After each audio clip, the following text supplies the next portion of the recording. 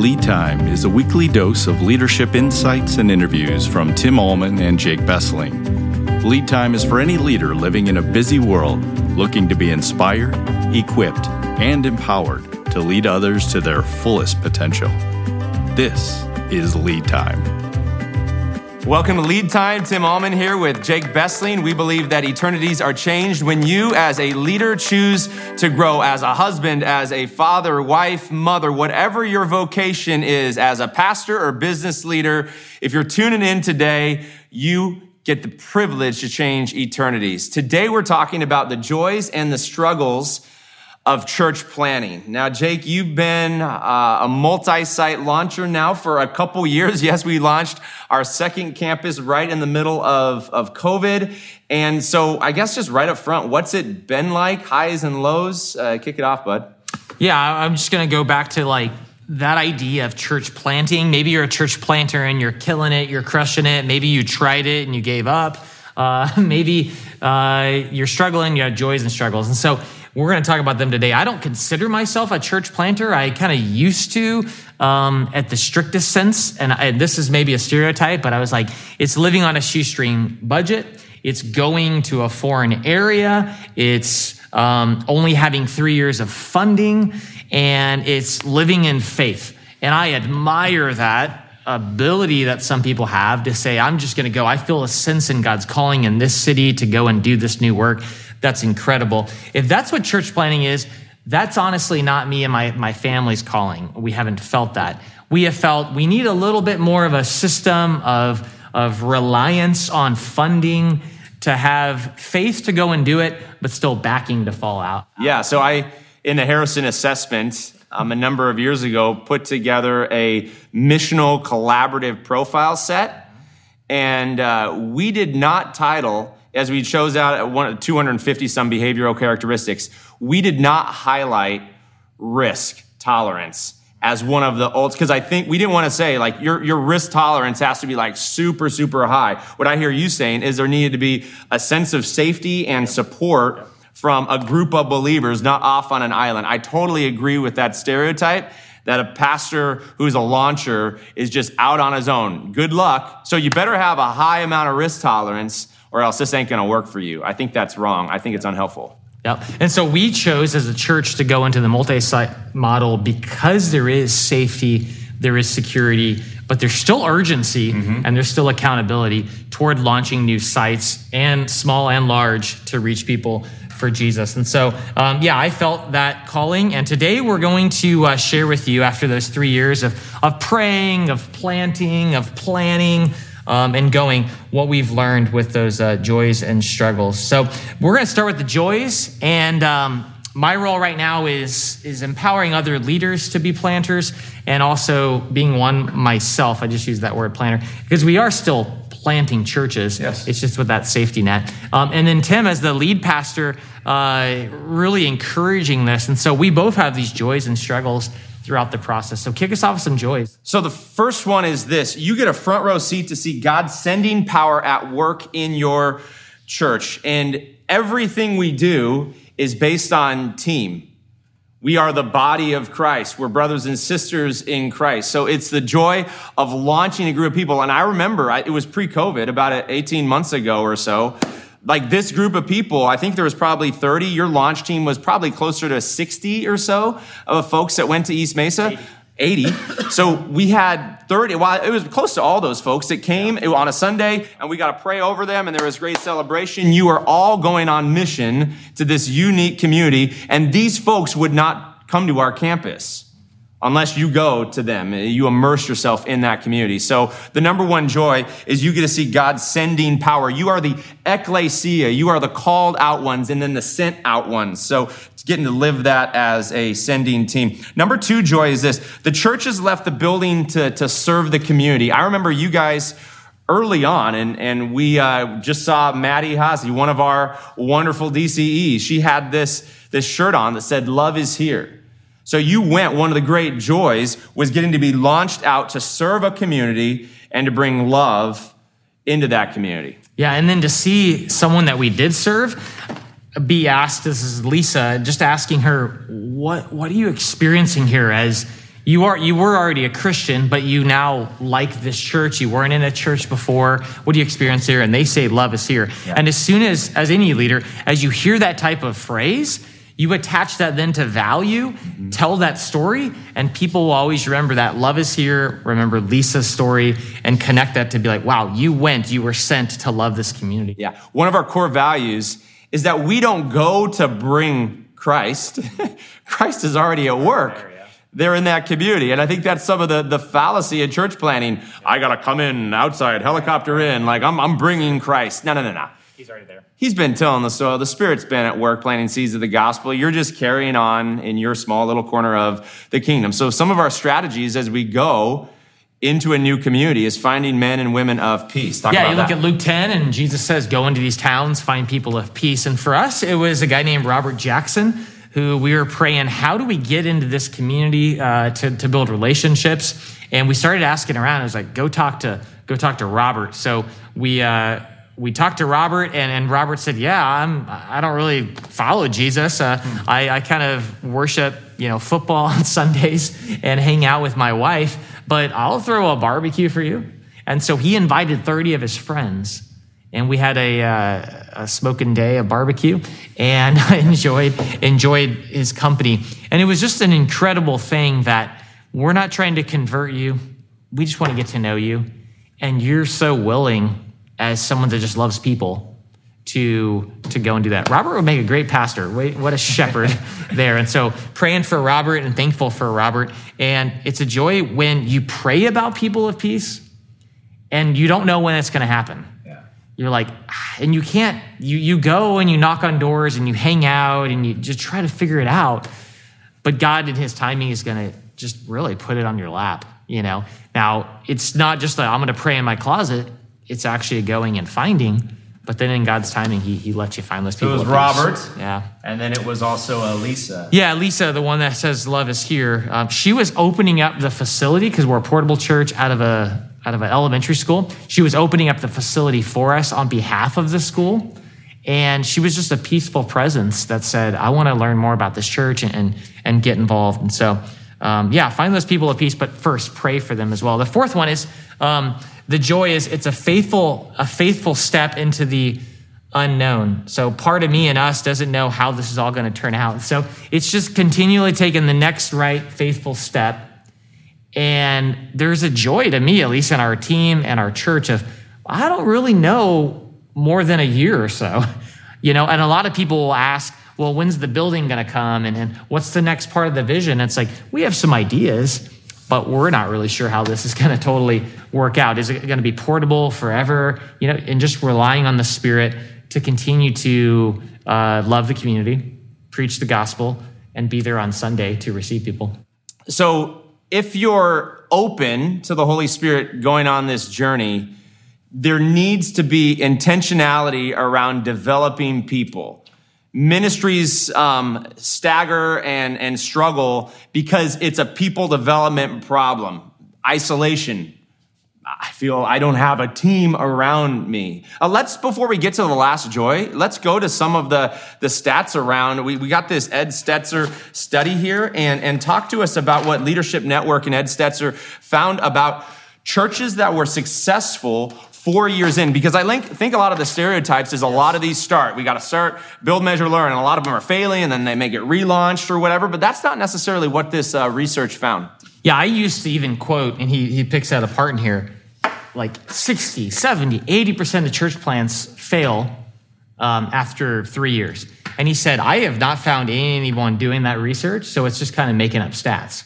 His conclusion after polling 100 leaders from 40 denominations, 45 church plant networks, 84 organic church leaders, 12 nationally known experts, 81 college and seminaries. Leadership Network did this research with them, and they found that 68% of churches that had certain qualities succeeded after 4 years. They continued to be a church that was thriving.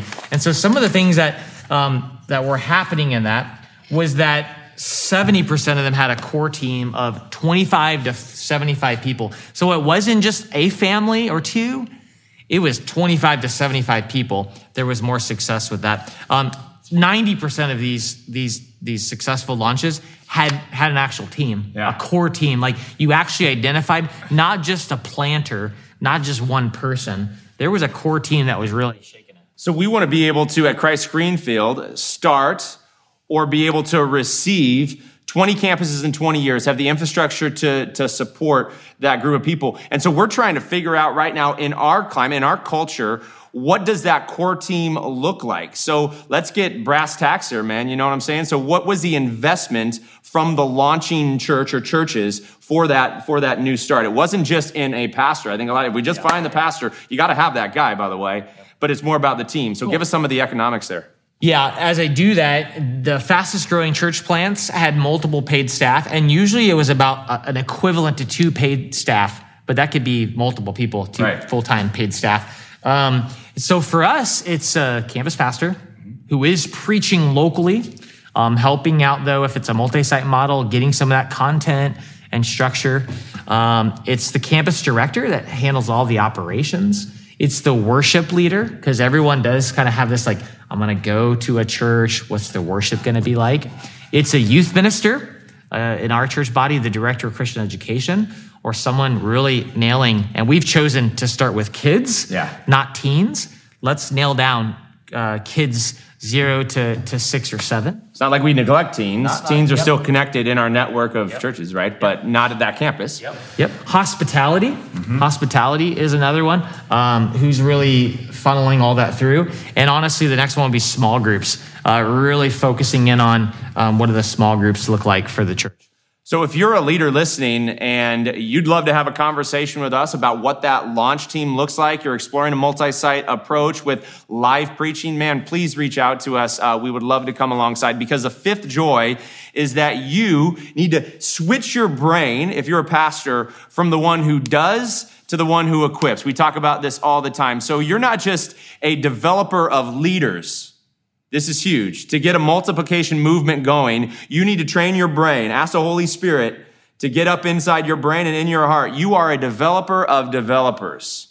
If a mission is going to start, a multiplying mission is going to start, you're a developer of developers. And I come to life. Maybe not everybody does. Maybe that's like, oh, this is heavy for me. I come to life and pressure is taken off when I realize I don't just have Jake, but last night we're at a dinner. You hosted a dinner for what? 10 of our interns? Exactly. Intern, future planters, pastors, executive directors, evangelists, shepherds, and you also had confirmation going on, Sure. And so just the ability to do multiple things. So you need to know your role. And if you're in a senior leadership role, to switch from being a doer to a developer of developers. Love it. James in the Bible, as we switch to struggles, James in the Bible, I love his little letter, and he says in there that he considers it's pure joy even to face trials and persecutions of many kind. And so he sees even struggles as joy. That's right. And so as we head into the struggles, they are joys as well, because God and his Spirit is working through that. The first struggle I've seen is that really balancing community engagement with Sunday engagement. Over the course of a year, our team really repented, where it was like, man, we wanted to be all about the community. Love is here. Let's do these barbecues. Let's care for people. Let's look at felt needs. And before you know it, you really gravitated toward Sunday morning. It's about the show rather than the grow, right? Yeah. And so I think it's very easy to not have a balanced approach. So really have that with your team. So we even switched our meetings, where on Monday we do a post-mortem about Sunday, and we try to keep that shorter in a meeting. And then on Wednesday, we try to focus more on community as our priority. That's our tagline, our battle cry. That is really our value as well. So trying to equal them out. And sometimes it might help to have separate meetings about them weekly, so that you're saying, this is the community meeting, and our wildly important goal is really about the community. But you want to do both well. The second one is, it might be a struggle for you. It is for me sometimes to compare your church to established churches. We just got off of Easter, and we had 200 people in worship, probably 3 families that were new, and then the following Sunday, 1 family that came back with their friends. Huge win, right? But you compare that to maybe another campus inside your network or another established church, and it's not a good thing to do. They're established. They've been around for a long time. Their brand is different. More people as a base to tell more people. And so don't be so hard on yourself. How about number 3? Yeah, number 3 is kind of along the lines of number 2 in comparison. You're trying to go too fast and you're looking around. So trying to do too much too fast. Give yourself permission to do less. So you've got, for our campus, maybe an understanding of some goals in seasons or years. Talk to us about that. That's really realistic. I don't think we want to cast vision that's way too far, especially in this day and age with the rate of change, right? So let's be super, super intentional and realistic for this season because people want to win. Your team wants to win. No one wants to feel like, oh my gosh, we got to get there. I can't see it. So how do we, as leaders, kind of pare it down to something accessible? With your team, really decide what kind of foundational things do you need. Year 1 to 2 to 3, let's say 1 to 3. And for us, we really said, we want to have a good small group base. If we could have these 100 people that God has entrusted us to all be in small groups, and that was equally as important as worship, that would build a culture in that church campus that this is what we do. This is what we do. Small groups, kidmen. People got kids, they're bringing them. We're in a community where a lot of people have kids under 10. Let's really nail that down for Sunday and bigger kid ministry things throughout the year to reach the community. Focus on felt needs. And we're trying a lot of this and build, measure, and learning. How do we help people with marriage, finances, faith, whatever it might be, that they're not having to come on a Sunday morning for that, but we are marketing to them and figuring that out. And then I've been really convicted as of recent, again, leadership development, that with 100 people, who is serving, who is leading, who should be a coach, who should be directors into the future. Because if you grow to, let's say, 100 to 500 and your base of leaders don't grow, this thing's going to topple over. Years 4 to 6, then it's the junior high into high school. You grow with it. And it's also thinking about, could you start a new church? Is there someone there that's being developed to then launch someone new? Don't wait 15 to 25 years to launch a new campus. We want this thing to multiply out as you're growing leaders. And then 6 to 10 years, you're just continually thinking about what could be the vision of the church, and God will reveal it in time. I do love that kind of decade vision. Like, we're not going anywhere. Yeah. Like, we're sticking and staying. That provides, you talk about safety. Am I a part of something that's just kind of fly by night? We're proud of our La Mesa team. They've been at it consistently every Tuesday night for 7+ years, 8 years now. People will show up. They show up. And so show up for those that are in your community. Another struggle could be letting discouragement lead to depressive thoughts versus determination. Kind of just what I was saying. Why is no one coming? Why are we not growing as fast?